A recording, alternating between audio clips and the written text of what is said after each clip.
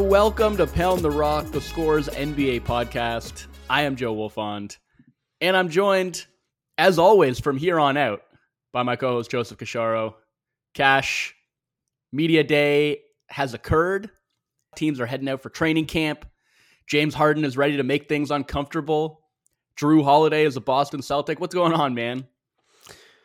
I guess a lot since we last spoke. And it's officially October, too. So it really is basketball season. I think I joked a couple of weeks ago that our first pod together after all the time off we each take in the summer is like the unofficial end of summer, start of basketball season or whatever. But October truly is.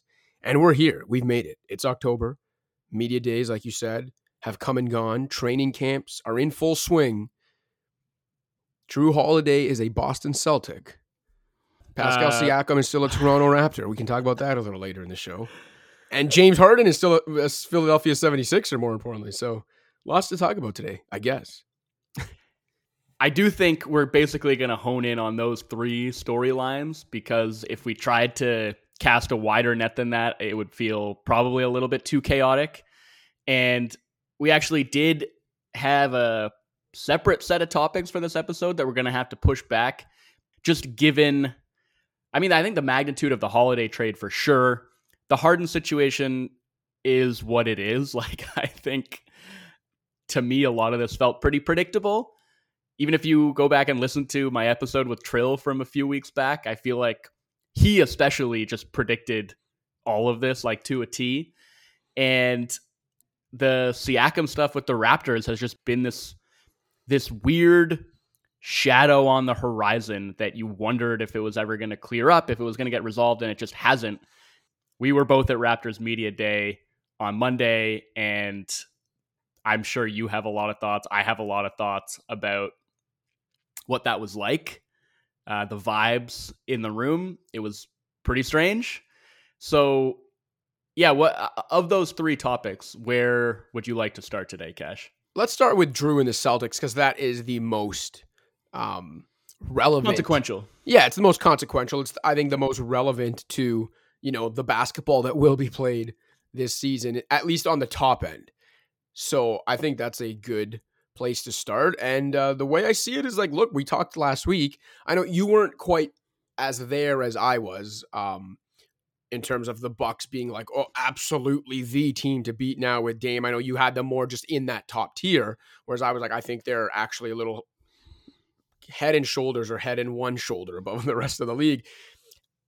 I thought this move, not that the Celtics wouldn't have tried to continue to improve had the Bucks not gotten Damian Lillard, but I did think this move was a direct reply to Milwaukee's blockbuster move, and not just because the only reason Jrue Holiday was available was because of the Bucks move, but just for a lot of reasons. I mean, one, so you think, let's say, not Holiday, but just another player around the league who is an exact replica of Jrue Holiday, but goes by a different name. That player shook loose. You're telling me the Celtics wouldn't have made this move if the Bucks hadn't done the Dame thing?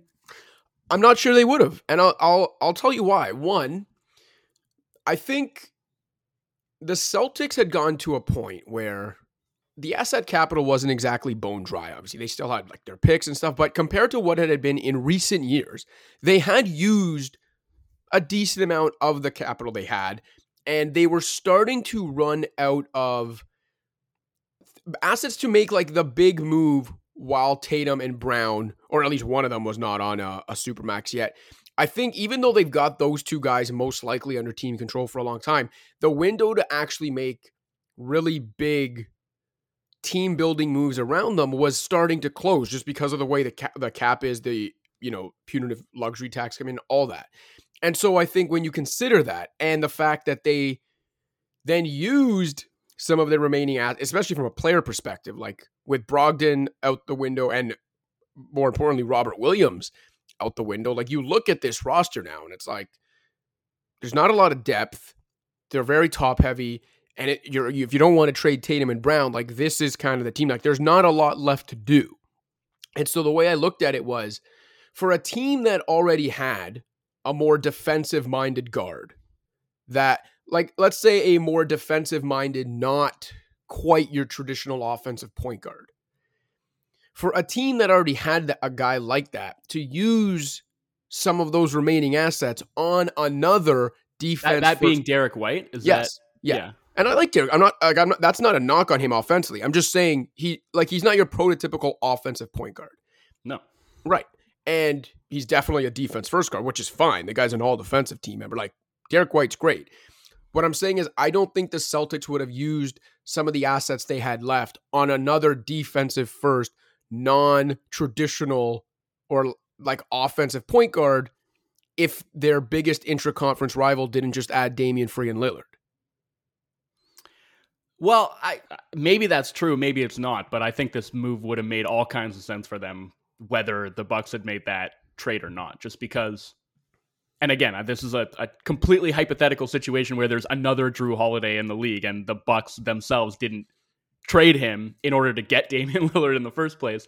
But like when we were talking about the Porzingis trade a couple months back, I understood why they did it. I understood the need for a little bit more front court depth and some insurance there, given Al Horford's age and Rob Williams' injury history.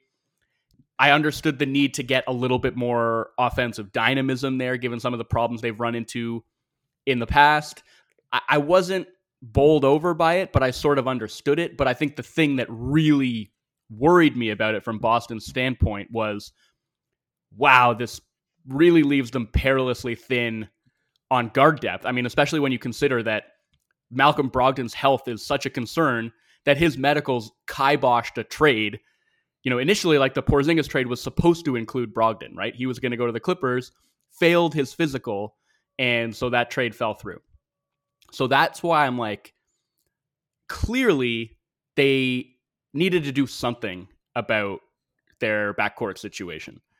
And I think I just feel so much better. And like you mentioned, the top six, obviously depth is going to be an issue, but I feel so much better about the roster balance and in terms of the top end talent, how it's all going to fit together and how it's going to work now that they have Jrue Holiday in there. I don't think it's just about, hey, we need to get another defense first guard in here because our main rivals in the East got, one of the best offensive guards in the league. I think, Holiday's offense is going to be just as important to Boston as his defense would have been. Maybe not just as important, but very, very important. And the particular ways that he is an upgrade on Smart offensively give me some confidence that maybe they can get over the hump that they haven't gotten over in the past few years. Yeah. We can talk about what the limitations still are there. Obviously, this creates now a need or a concern elsewhere in terms of the front court depth. But, you talk about their asset cupboard starting to run a little bit bare. But I actually feel kind of the opposite about it. Not like they're obviously like whittling it down, but if you look at the other teams that are serious contenders right now, the other teams that have quote unquote gone all in to win now, Boston still has more stuff to trade than those teams do. They still have their own, they can trade 2024 and 2026 first. They got their swap rights to trade in 2025 and 2027. It's really just, it's like the 2028 swap that they owe to San Antonio, right? For the Derek White trade. And now this 2029 first that they owe to Portland in the trade that got them Jrue. So it's more, that's what I said. I understand that part of it. It's more from the player, like the player salary side of trying to swing another trade.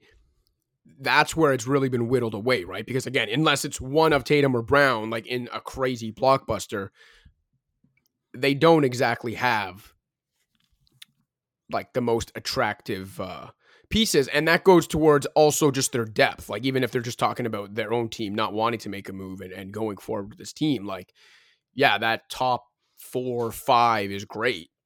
You get past that, it's like, is Luke Cornett ready to step into the spotlight as the third big on a championship level team? Like, does a bench consisting of Peyton Pritchard, Cornett, O'Shea Brissett, Delano Banton, Sam Hauser sound Don't forget Svi Mihailuk.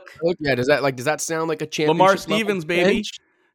It does not to me. And I get that that's a lot easier to address throughout the season, at the deadline, even the buyout market, but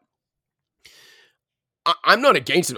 I like the move for them. I just think that that it's really left them very thin. And I know the counter to that as well, like Robert Williams probably would have only played 40 games anyway, but that's kind of it, right? Still would have played 40 games. I might rather have 40 games with Robert Williams than 70 of Luke Cornett, but I would not rather. That's not what we're talking exactly. about. I would not rather have 40 games of Robert Williams as compared to having Jrue Holiday in the lineup. So, I kind of thought, and I think Portland did very well here.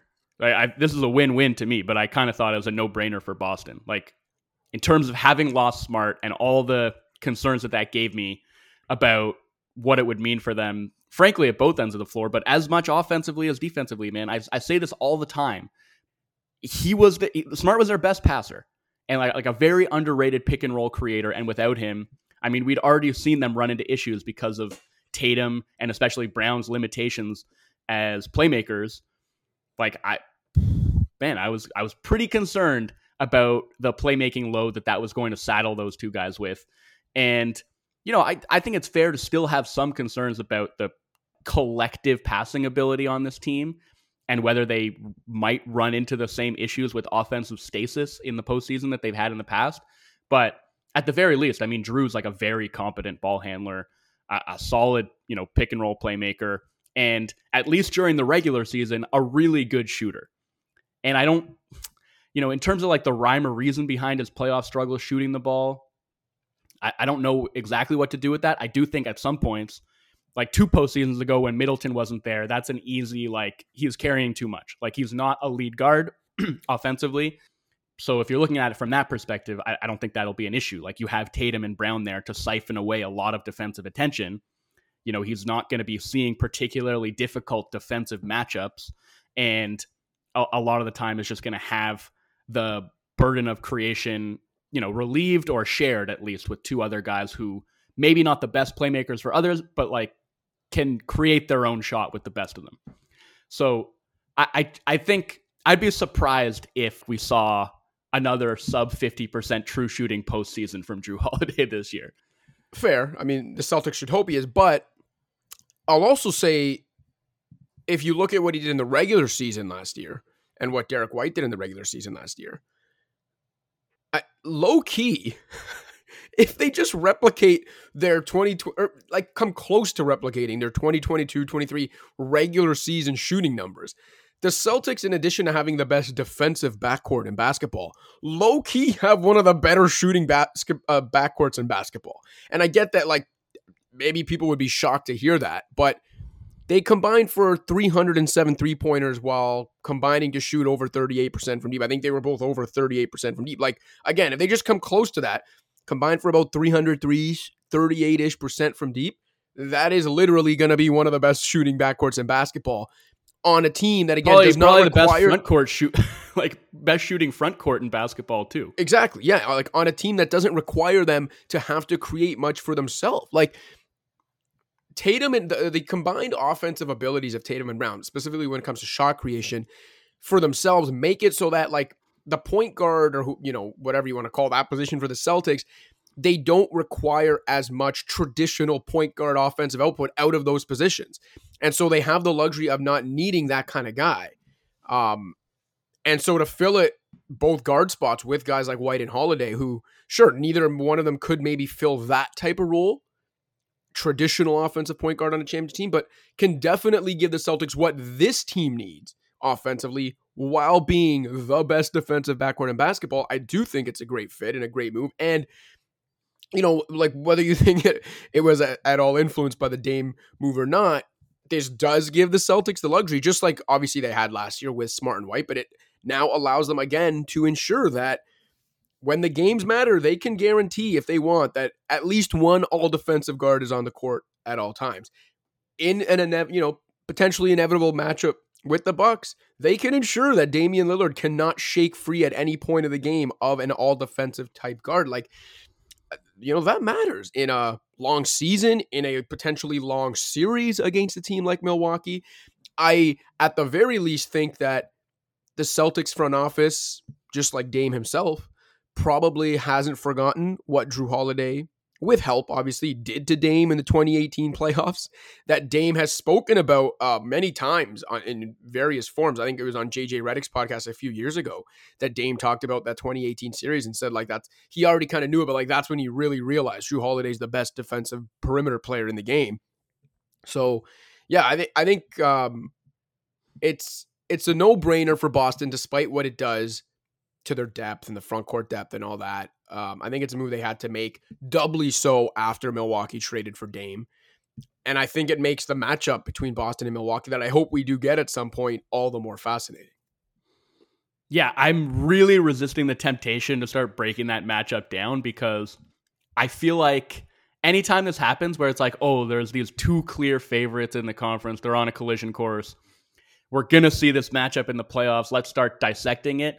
It just never comes to fruition. Like something like Miami will somehow find itself back in the conference finals, or like the Knicks will wheedle their way in there somehow. I just, we'll get there if or when we get there, but we don't have to start doing that now. I'll just say, I mean, I think, look, to me, there's a clear top tier of championship contenders now. And I think it is Denver, Boston, and Milwaukee. Phoenix, to me, is sort of in a tier by themselves, just below that, because I think in terms of the top end talent and the ceiling they can hit, they're actually at that level. And like, I don't think any teams like under that top tier, that 3-team tier that I just laid out, I don't think any teams outside of that can reach the heights that Phoenix potentially can. But I think, we're talking about depth concerns with Boston. I think it's like doubly so with Phoenix. And without the defensive upside. Correct. But probably with the higher offensive upside as well. But I guess I just,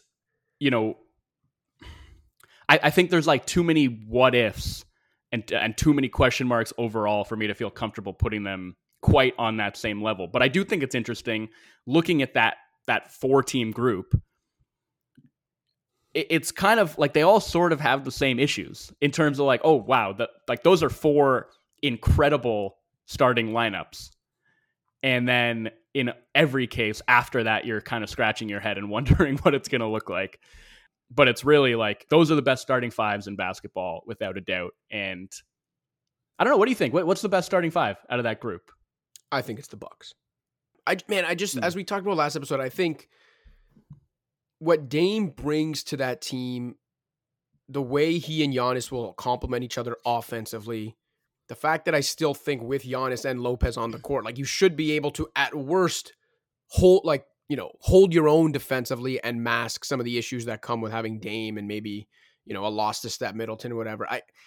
I just think they're the most balanced starting lineup. And Phoenix, obviously, like I don't think either one of us would say they're balanced if we're talking about both ends of the court. I mean, Boston's close, but well, this is another question. Like, what is Boston's starting 5 going to look like, do you think? And maybe it won't be set in stone, but like they have 6 potential starters, basically. I think they go like Tatum at the 4 and go Holiday. And Horford off the bench? Yeah, I think so. At least to start. And then I think we'll see how the season develops. But I think at least to start,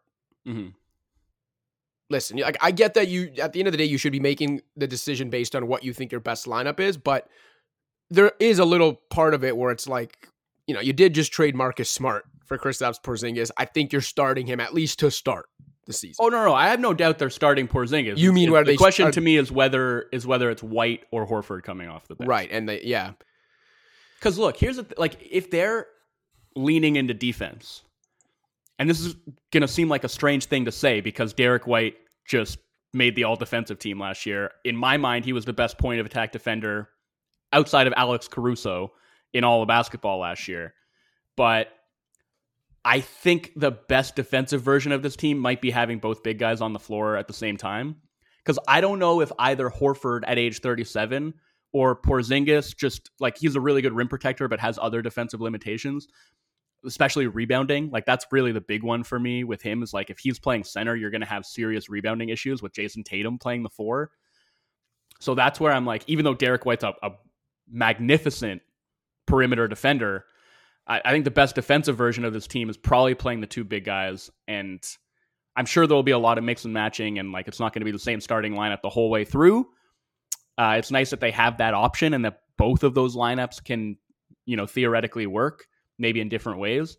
I think it's also great that like they can lean into playing two bigs together and get the benefits of doing that, like in terms of their size and rim protection and hopefully rebounding.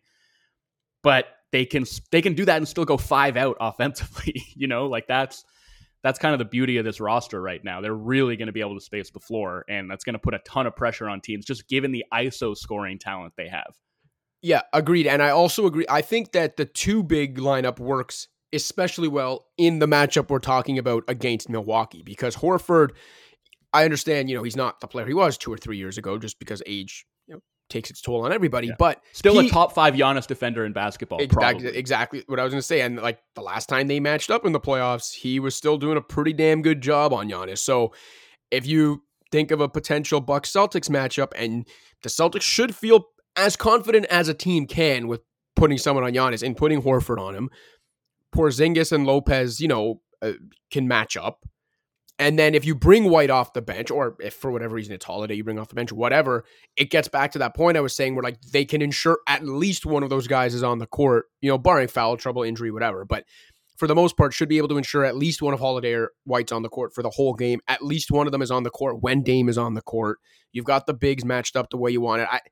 I think the two big lineup works. I told you I didn't want to do this. I know, and yet here we are. Because I really do think it's fascinating, man. And I get what you're saying, because we always get the buzzkill, no matter what the going into the season, like no matter what the matchup we envision preseason is, no matter what year, there always seems to be, whether it's an injury or just an upset in the playoffs, whatever. It's like, how many years did we not get LeBron and Kobe in the finals when it looked like the Cavs and Lakers were going to coast to the finals because it's like, well, Orlando rises and upsets Cleveland, or there's an injury, like whatever.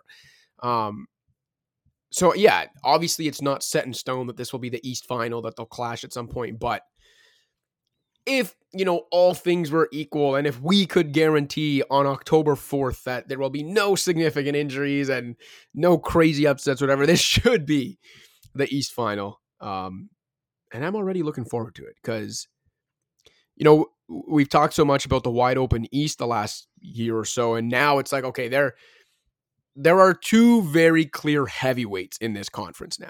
And that doesn't mean that one of the other teams can't rise up and potentially knock one off, make the East final, maybe make the finals. But again, all things being equal, these two teams should separate themselves from the pack in the East.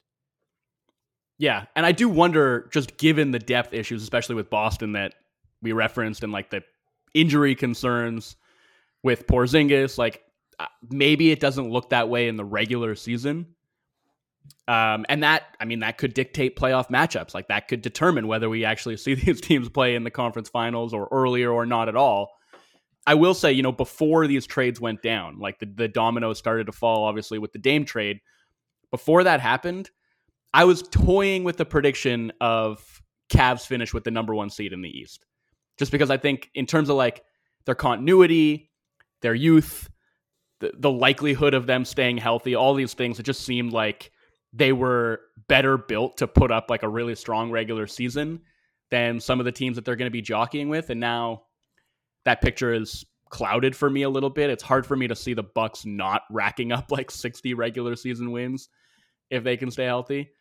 Anyway, I said we didn't want to do this, but definitely the potential for a really fascinating matchup there between Boston and Milwaukee. And like to your point about Porzingis and like the way that the Celtics might be set up to defend the Bucks, like I've always said, like what you need to have to defend Giannis is like a guy who is strong enough and like has the footwork to essentially be able to like absorb his force on those drives and to keep him in front when he's trying to Euro step or spin around you. Just give like some kind of resistance, and then you need the like backline anchor behind that guy who can also meet him at the rim, because he is inevitably going to break through the first line of defense a lot. And if you have those two things, then you're probably in, we're grading on a curve, obviously, when it comes to defending Giannis, but you're probably in pretty good shape. And, having Dame there is going to make it more difficult for everybody around the league to defend Giannis. Like you can't really wall up against him the same way that you could in the past, because you've got, one of the greatest shooters of all time orbiting him. I'd love to be able to say like, hey, Boston could switch the Dame Giannis pick and roll, because if Jrue is going to be guarding Dame and he switches on to Giannis, it's not ideal, but it's not an emergency the way that it would be for pretty much any other team switching that pick and roll. But then, now you have Al Horford on the front end guarding Dame Lillard on that switch. And it's like, that offense is going to have a lot of different ways to beat you. So I don't know, man. Going to be really interesting. But yeah, I agree. Those are clearly the two heavyweights in the conference. And I wouldn't be surprised at all to see them run into each other in the conference finals. But I just, I don't think we can start looking ahead before the season's even begun.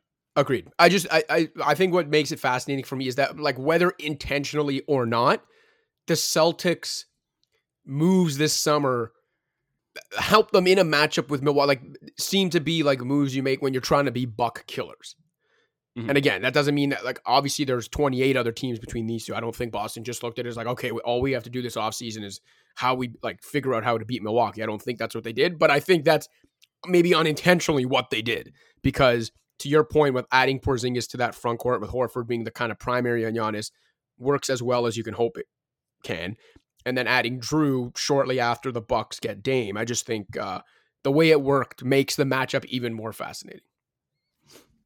Yeah, and like, despite all of this, like the conversation we had on last week's episode about the Bucks and how formidable they're going to be, spending all this time talking about the Celtics and how formidable they're going to be, I think I still take Denver starting 5 over all of them. Well, that's not a crazy statement, because they deserve that respect. Mm-hmm. Like, we've seen what they can do. They are literally defending champions. They have the guy that has staked his claim to being the best player alive right now. Like, there's nothing wrong with that statement. I'm not going to sit here and argue that. Like, Denver could very well win the championship again. Their starting 5 has like the continuity, the recent track record of success. Like, there's no arguing that point. And, not to bring up things we talked about 80 times in 3 weeks during the playoffs, but we also know that if they're healthy going into the playoffs with Jokic and Murray full steam ahead, that team very rarely loses in the playoffs. So, yeah, by no means do I think this Bucks Celtics collision course in the East is going to 100% decide the title, because the team that literally has the title will have something to say about it. So I want to just go back to talking about like the mechanics of this trade a bit, and we should probably talk about Portland's side of it too. But something that you said about the Celtics and the kind of financial constraints that are on the horizon potentially, like their ability to continue upgrading this team, like that's really fascinating to me, because we mentioned like the picks that they still have to trade if they want to make a move. And then you mentioned how, okay, well, in terms of players, like unless you're actually trading Jaylen Brown, for instance, what are you actually sending out to make that deal work? And thinking about how, I mean, they're going to be a second apron team, almost certainly. They're not going to be able to aggregate salary in a trade. And that really makes me wonder if, like Peyton Pritchard, for example, who is extension eligible right now or is going to be an RFA after this season, do they maybe sign him to like an above market deal? Like just give him a deal that pays him like $18 million a year as a way to say, we're not going to be able to aggregate salaries. So we just need to have this one piece who can be the matching salary to attach to all our draft capital that we have left, so that we can bring in the last piece of the puzzle down the road. Like I think that's going to be a really interesting thing to track, whether it's Pritchard or I don't know, I guess because like Sam Hauser or Luke Cornett, like one of these guys who they're going to be like, okay, that's the salary ballast that we're going to need. That they're going to need one of those types of salaries on their books in order to swing another meaningful trade down the road.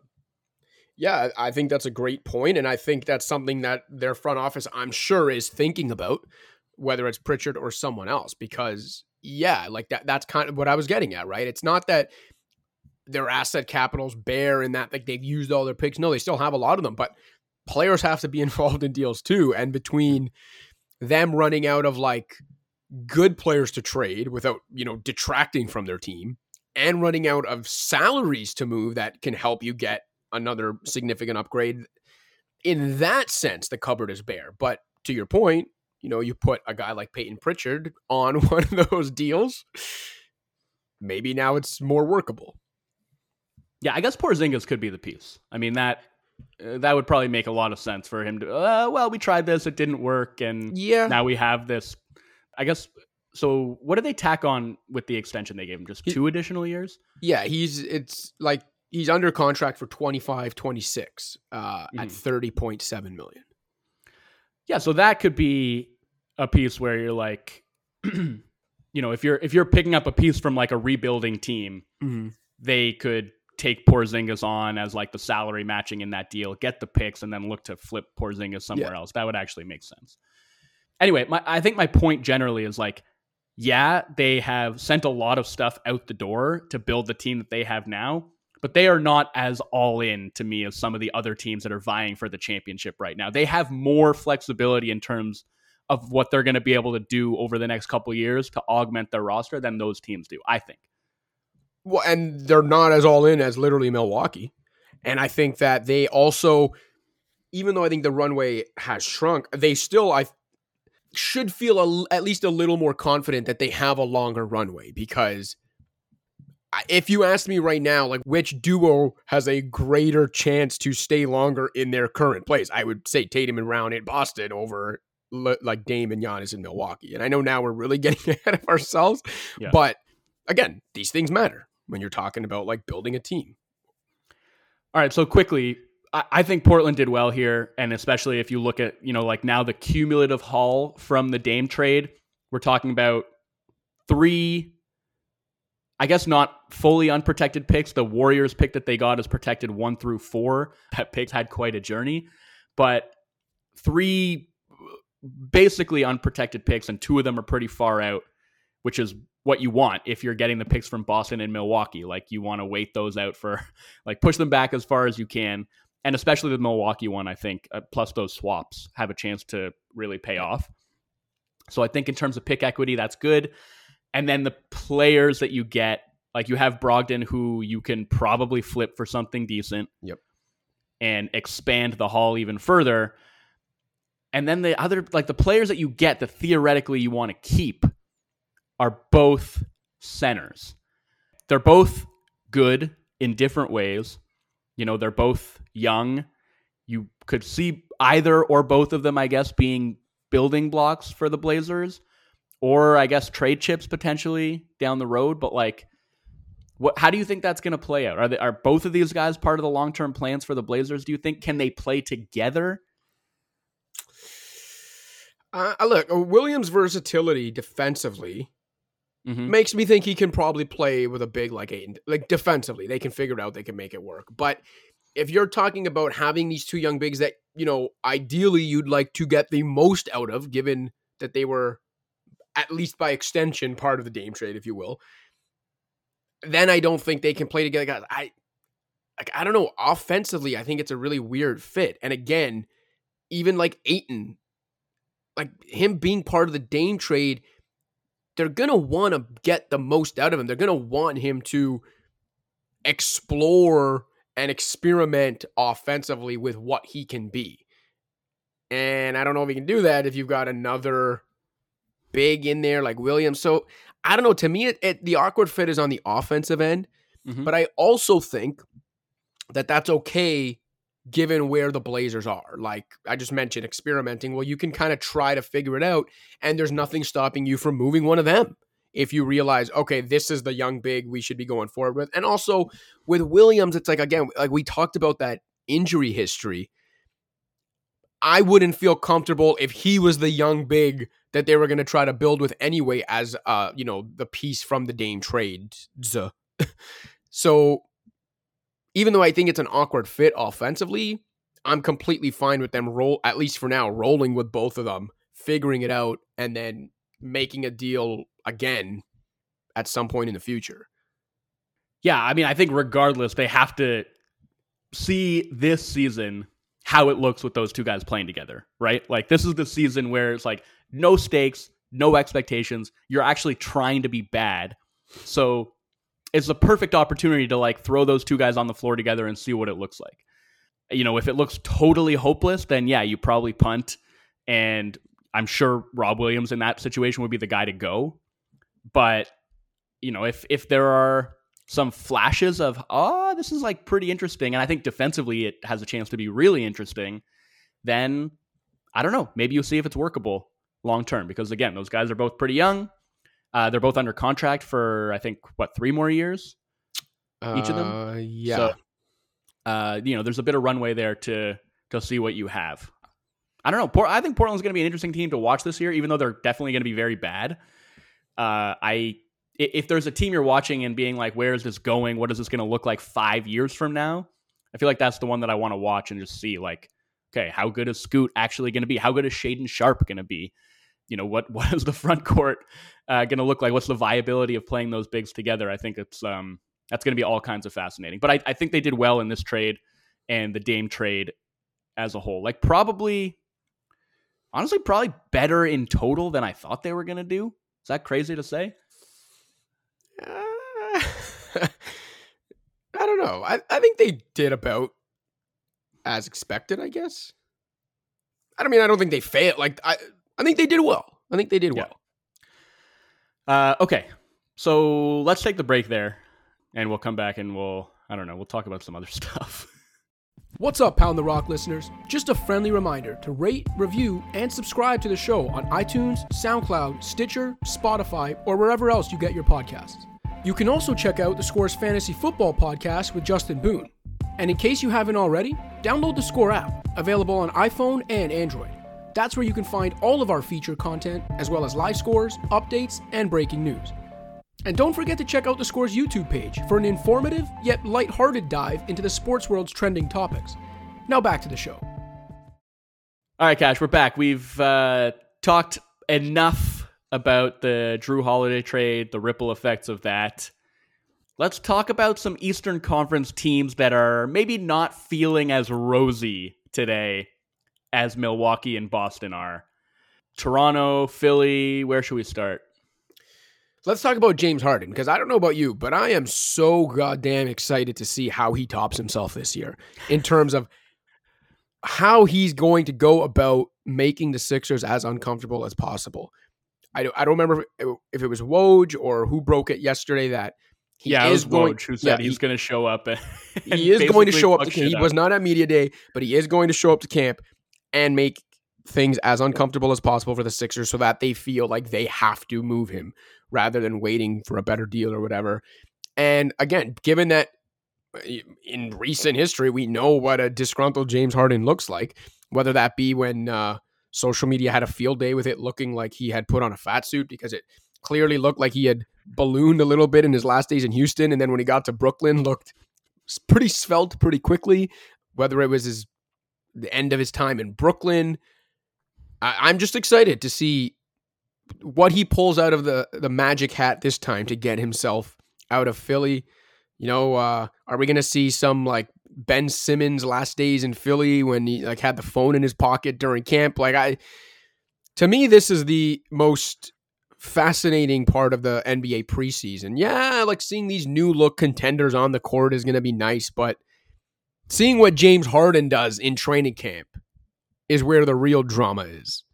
That's what I want to be watching. If I could be a fly on the wall for any part of NBA training camps, it would be the first day James Harden is part of the Sixers camp. Yeah, I mean, I feel like we even teased it on, I don't know if it was last episode or a couple episodes ago, but like just the George Costanza playbook, man. Like showing up to work in the bodysuit, dragging around the 1983 Larry O'Brien trophy behind his car, soiling Wilt Chamberlain's jersey with strawberries. Like anyway, yeah, I don't know what he's going to do or honestly how this is all going to play out. But I don't think he knows what he's going to do.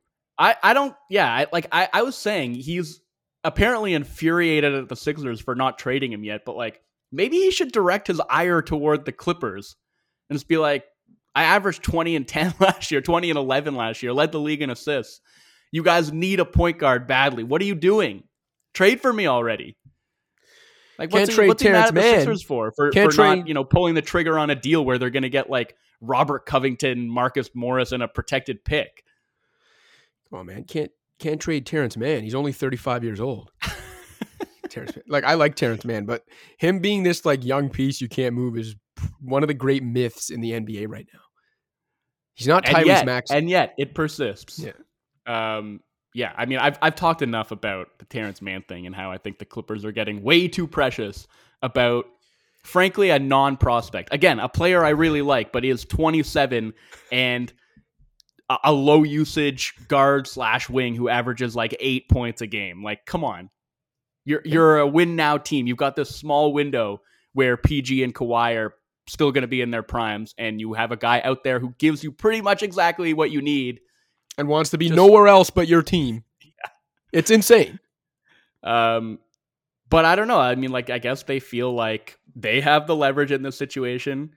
Philadelphia is the team that's over a barrel, and maybe they're just kicking back, like waiting to see. Let's see how uncomfortable James Harden can make Daryl Morey, and maybe we can actually get him without putting Terrence Mann on the table. I don't know. But I'd love to think that Harden and Lawrence Frank are somehow in communication, and it's like Harden checking in, like, what do you guys? What was the latest trade talks? What were the latest trade talks between you and Daryl? And like Lawrence Frank tells him, and Harden's like, it's still gonna leave us kind of thin in LA. All right, hold on, wait till you see what I got tomorrow at trade. And then he does whatever he does, calls back Lawrence Frank. What about now? What's the offer now?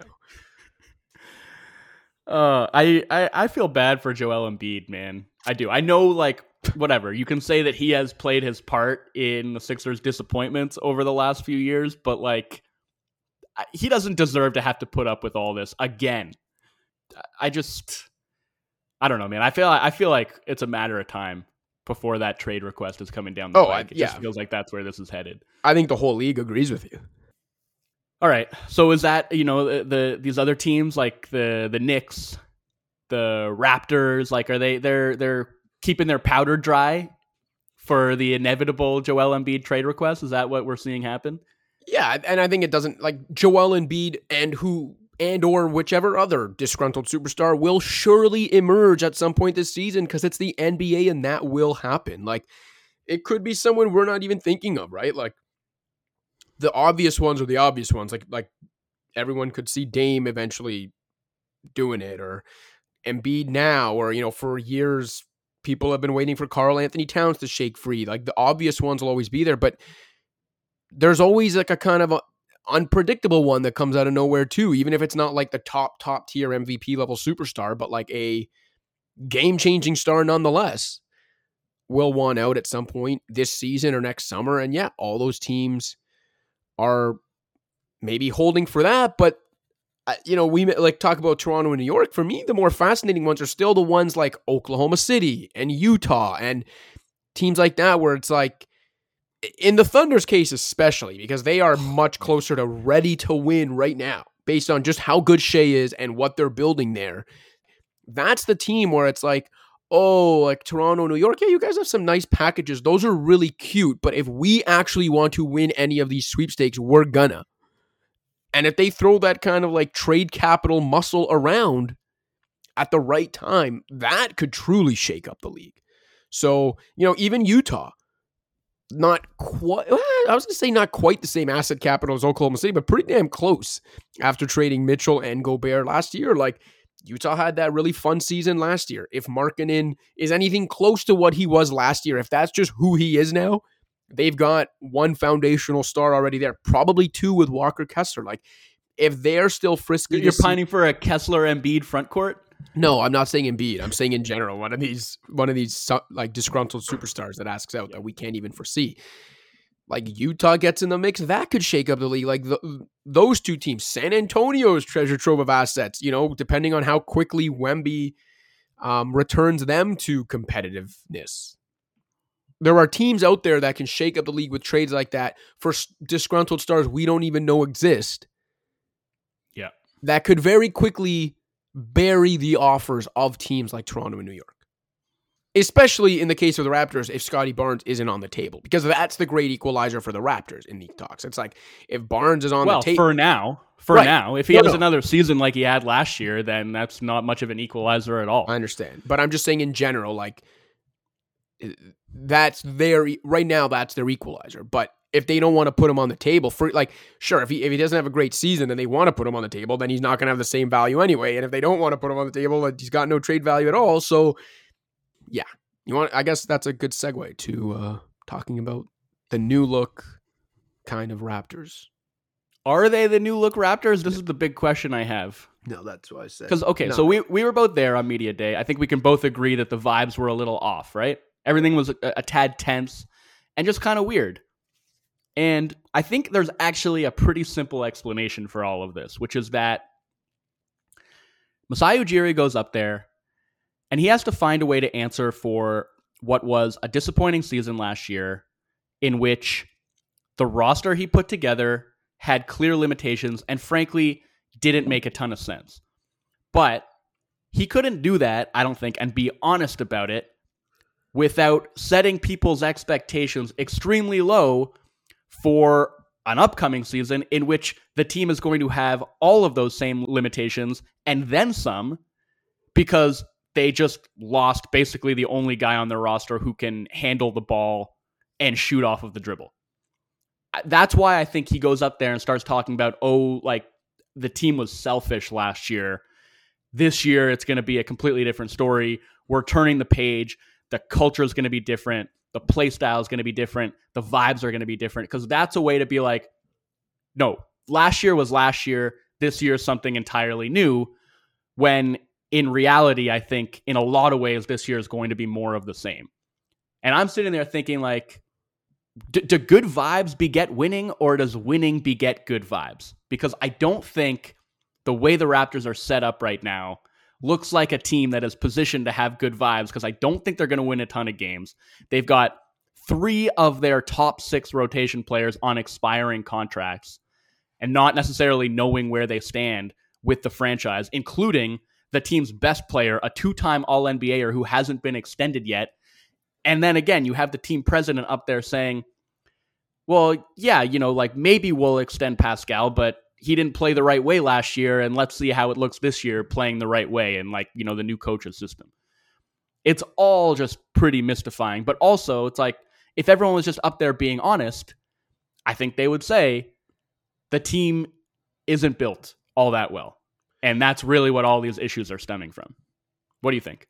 Agreed. And I think a big part of that, a big part of why the vibes were weird that day, a big part of why the vibes will probably be weird this season is that this is very much a stopgap team. And when I say that, I mean that I think the players, given the trade rumors the last couple of years, given the will they, won't they as Sellers, will they, won't they KD last summer, will they, won't they Dame this year, the guys on now expiring contracts, you add it all up, and the fact that, it's kind of out there that they want to build on the Barnes time, or at least whether they want to build on the Barnes timeline or not, they want Barnes to be part of that, a big part of it, the next competitive team. You start adding all this stuff up, and the players are smart enough to realize, we're here right now, and this is the team we have, but this year, I don't want to say this year means nothing, but this particular team is not what the front office wants.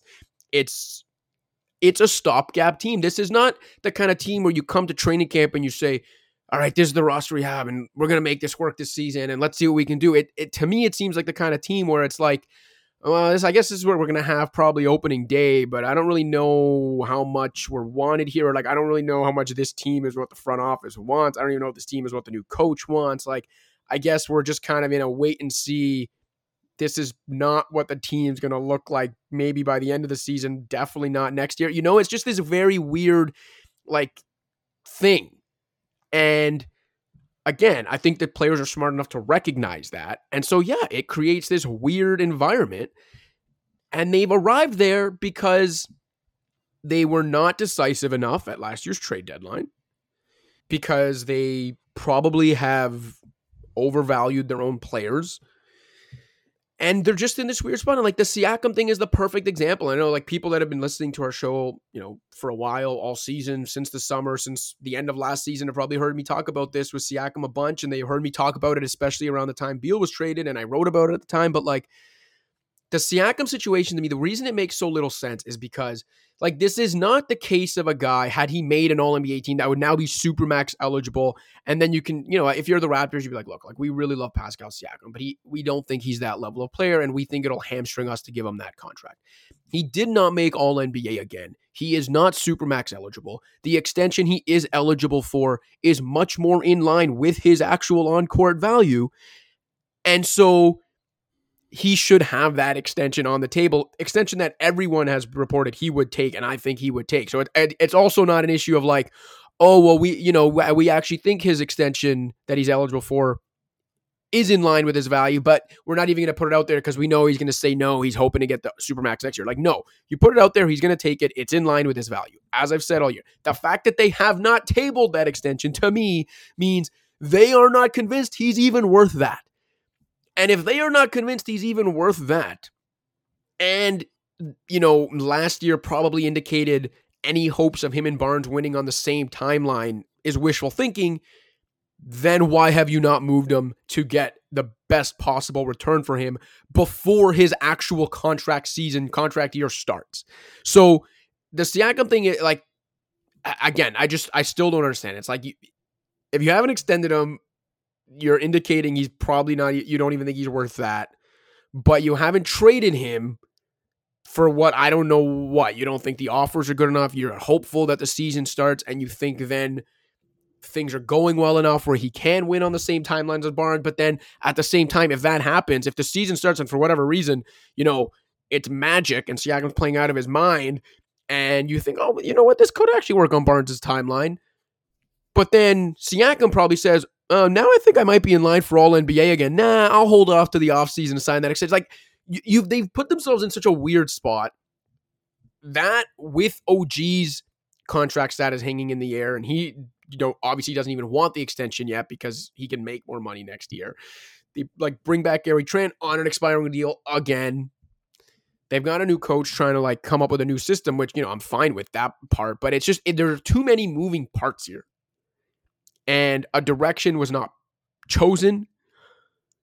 They're very much in limbo. One of the things I said, I can't remember if I wrote about it. I know I put it in an unfiltered video for the Score YouTube page around the deadline last year when I was imploring the Raptors to be sellers at the deadline, was that if they weren't going to be sellers and they wanted to kind of go with the more all-in win now move to set themselves up for this year because they had Siakam and at the time still had Fred and maybe we're going to re-sign him or whatever, I said that would be even if people thought that was short-sighted, that would still be more defensible than doing kind of nothing or making a half measure type move, which is what I think they made for the Pirtle deal. And I also said, if they sell or if they buy, I can get behind it and it makes sense. But if they continue to kind of tread water in the middle and take these half measures, they're going to be in the exact same spot next year. And here we are. And we're probably going to be talking about this again when the trade deadline rolls around. So they backed themselves into a corner, man. And I don't really see a way out without things getting real awkward this year. They're already awkward. Yeah. And not to relitigate this, but the corner that they were backed into, they kind of had a get out of jail free card.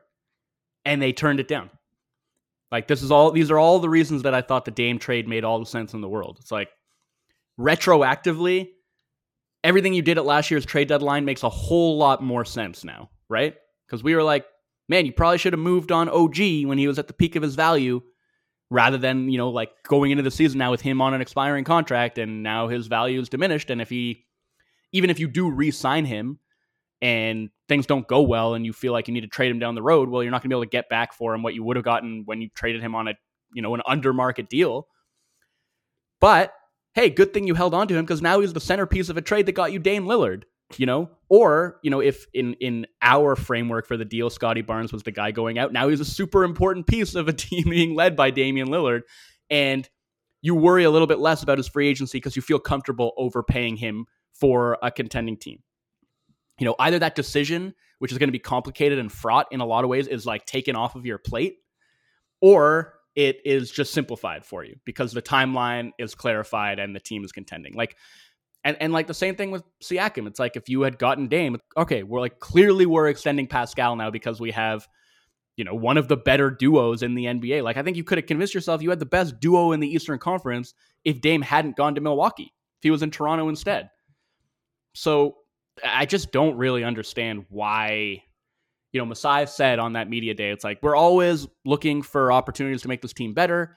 And when an opportunity presents itself, it's the right guy, the right trade to make at the right time, then we'll pull the trigger on that. And I just don't see how this didn't meet that criteria.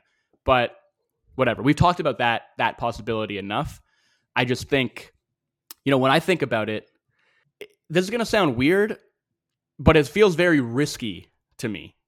And the reason I think that sounds weird is like we usually conceptualize risk as like something that you do rather than something that you don't do. Making the big move feels like the risky thing and doing nothing feels like the conservative thing. But I think betting on this version of the team, betting on there being a path for this team that will be better than the path that you could have gone down with Dame feels like a very risky proposition, especially with the free agency hovering over, you know, at least, you know, Gary is what Gary is. Like, he's actually very important to this version of the team because he's like the only guy on the team that can shoot. But it's really more about Pascal and OG and the decisions that you as the team have to make, but also the decisions that they're going to make, because now you're putting yourself in a situation where this is actually not entirely within your control. Like you are opening yourself up to the possibility that one or both of those guys is just going to choose to leave. That's what happened with Fred last year. And you can go into the season with all the confidence in the world that you're going to be able to re-sign these guys if you decide that you want to, but you just don't know. And to me, that's not worth the risk. It's not worth it for some wait and see shit. You know, like you're putting yourself in a situation where season starts, let's say it doesn't go great. Let's say you start off like 3-8 or something. Vibes are still bad. And suddenly Pascal's like, yeah, you know, you didn't give me the extension that pretty much any other team in the league would have given its best player. And I don't really feel appreciated or valued by this organization. And also, we're not good and we're not going anywhere, so I'd like you to trade me. And now you're like, you really have no leverage because everyone else in the league knows that you have to trade Pascal. And he's got a few months left on his contract, and you're just not going to be able to get good value in return for him. As opposed to like, just extend him now. Like you said, this non-supermax extension is, I think, very much in line with his value. I think there are like 20 plus teams in the league that would happily give Pascal that deal if it was cap compliant, you know? And so to say that like you have to wait and see before signing him to that, as opposed to just signing him to that deal and then figuring the rest out later. Like if you feel like you have to trade him later, he's going to have more value on a deal that runs 4 or 5 more years than he is on one that's expiring. And you saw that this summer with these reports that like part of the reason that the trade market for Pascal was dampened was that teams weren't sure that he was going to sign an extension there. You can take care of that problem by signing him to that extension yourself. Yep. What are we doing here, Cash? I don't know. I don't know if they know what they're doing here anymore. I don't know. It's strange. It's really strange. It's really strange, man. And like, look, I'm not an NBA executive. I don't know what kind of conversations are happening behind the scenes. I am not as good at my job and never will be as good at my job as Masai Ujiri is at his. I give him some benefit of the doubt because of what he's been able to accomplish as a team builder in the past. But it's just very hard for me to see a coherent roadmap here. And so, again, I've said this before. Maybe that's a failure of imagination on my part. And maybe the better alternative path does appear down the road. Maybe it is a trade for Joel Embiid or a different younger star that makes more sense with this team. Maybe it is internal development. Scotty Barnes really is that dude. And keeping Pascal and OG surrounding him is going to lead to great, bountiful things for this team and like a 8-year window of contention. Like maybe that'll happen and I'll eat my words, you know, I'll come on here and I'll apologize for not seeing the vision. I'm just saying right now, this doesn't make a whole lot of sense to me. I'm not seeing it. Yeah, I don't know how anyone can. Oh boy. All right. Yeah. Sorry. I didn't mean to get like that fired up, but I've No, I just think it's been it's warranted, a weird summer for the Raptors, and like, so I'll be upfront. That was the first Raptors media day that I've actually attended in person, but I've been around the team for a while, covering the NBA full time with credentials. Watched Raptors media days in the past, like pretty much since Masai took over. The atmosphere, the feelings of optimism, the vibes at media day are almost always super positive. Maybe the one, I mean, no, like even the Tampa season, they wind up with Scotty Barnes, right? Yeah. And then it's like you can really sell this like new version of the Raptors team where, okay, Kyle Lowry's gone, we've gotten younger. It's like Fred and Pascal's team now. We maybe aren't going to like be a championship contender, but we're moving in a different direction. You could sell that. And like this is really the first time in the Masai Ujiri era where I just felt like it was everybody kind of looking around and like going through the motions, saying what they're supposed to say, but not really knowing or feeling confident that it was going in a positive direction. The closest thing I think that compares is his first training camp, first media day as Raptors exec or as Raptors president, which was the beginning of the 2013-14 season. But still, to your point, the optimism there was that it was Masai's first season charge and things were going to change and they were going to start fresh. But from a team perspective, that media day had similarly weird vibes because the players that day were being asked questions about whether they, are listening to the rumors about how the team's wants to tank for Andrew Wiggins and this and that. And so like people thought Lowry was unhappy to be there going into his, I think second season with the Raptors or third season, whatever. Yeah. Second season with the Raptors. Like that year, there was a similarly weird vibe when it came to the players. But again, there was this optimism of like, yeah, well, no offense, but who cares what these guys think because Masai Ujiri's here now and he's going to turn this thing around, which to his credit, he did, just not the way everyone thought he would. Now there's that similar vibe when it comes to the players, but also Ujiri's part of that weird vibe because he was defensive more than hopeful when he spoke. Yeah. And like, I mean, just to, again, like I said this earlier, I said it on Twitter, but to me, what was going on that entire media day was like almost every question asked was some variation of, hey, this team's like kind of weird. Doesn't seem like it's optimally built. Like, how's that going to work? How's it going to work now? What's it going to look like in the future? And it's really hard to answer that without just throwing somebody in the organization under the bus. Now, I do feel like maybe if you want to read between the lines, you could say that there was like some throwing of some people under the bus that are no longer with the organization. But whether it was like the selfishness talk that I think was a bit of a deflect, or whether it was like, Darko up there, and he was the one guy who I would say was expressing some optimism and seemed genuinely excited to coach this team and give it a new identity. But our colleague Louis Zatzman asked Darko, it's like, okay, you have all these offensive principles. You want to have these cuts. You want to run this 0.5 offense. But what does that amount to if nobody is respecting the shooters you have on the floor? They're just packing the paint and the cuts aren't going anywhere because there's always somebody to meet a cutter in the lane. And it like that's sort of what it boils down to at the end of the day. And like he said some variation of, well, if we get open shots, we're going to have to take them and we're going to have to make them. And then I think it was actually a different question about Pascal being double teamed a ton last year. And like, how do you deal with that? And he's like, well, like if you draw two to the ball, like you have to pass. That's another thing where it's like, yeah, passing out of double teams wasn't the problem for Pascal Siakam or the Raptors last season. He's a really good passer. Like at the power forward position, he's like top 5 passer in basketball. Does a really good job passing out of double teams. The problem is what happened after he passed out of double teams. And like you look at this roster and you wonder how that's not going to be a problem again. So this is where I talk about like, if you gave everybody truth serum and they're answering these questions honestly, it's like, yeah, well, actually the issue is we don't really have a great way to punish double teams. And actually my offensive philosophy isn't going to work all that well with this group of players. And I would prefer for the roster construction to look a little bit different than it looks right now. But nobody's going to be up there saying that. So we get all this weirdness about selfishness and needing to be better about moving the ball and stuff that doesn't actually address the root of the problem.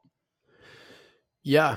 And yet when Masai Ujiri although with much less fervor in his voice, says, "We will win again in Toronto." For some dumb reason, I still believe it. Man. All right. That feels like a good place to end, I guess. So there you go. Raptors are heading out for their training camp in BC. Joel Embiid. What was it that he tweeted? That was a fun offseason, I think you said. Which it was. I mean, he's just being honest, Just kind of sad. The paths that those teams have taken since meeting in that epic 2019 Eastern Conference semifinal hasn't gone especially great for either of them. But the Nick Nurse Bowl is going to be a bowl of sadness. Oh my God, yeah. But Adrian Griffin over in Milwaukee just laughing his ass off. Yeah. Okay. Cash, we will be back next week to hopefully, unless some more craziness happens between now and then, we can actually proceed with our plan to start rolling out some of our annual offseason episodes where we're talking about swing players, breakout players, bold predictions, all that good stuff. But for now, we're going to leave all this here. I don't know if you had a shout out that you wanted to get to, but I actually did. And for our listeners, anyone who listens to our podcast on Spotify, we've recently opened it up to comments and feedback. So this is, I'm sorry, it's like been in the bank for a while because I didn't know how to actually check to find these comments, but I recently did. So I want to shout out Marcin Zieba. I hope that I'm pronouncing that right. But he commented on one of our episodes from, I think, 3 months back, saying that it was a great episode as always, and greetings from Poland. So there you go. Good to know that we have a Poland listenership. I guess knowing that, I don't know, maybe we'll do our best to cater to that demographic in the future. Keep talking about those Gortat screens for as long as we can. But thank you, Marcin, and we hope you'll keep listening from Poland. Maybe it is Gortat. There you go. All right, so we're going to leave all that there. We're going to come back next week with some more season preview content. And thank you, everybody, for listening. A reminder, now we can include, reaching out on Spotify to the lists of ways to reach us if you want to shout out on a future episode. But if not, you can hit us on Twitter. I'm at Joey_W. Cash is at Joseph Cacharo. Or you can email us, joseph.cacharo@thescore.com or joe.wolfond@thescore.com. Let us know what you think about the show, what you like, what you don't like, where you're listening from, how long you've been listening for, any of that. And we will be sure to get you a shout out on a future episode. And until that future episode, for Joseph Cacharo, I'm Joe Wolfond. Pound the rock.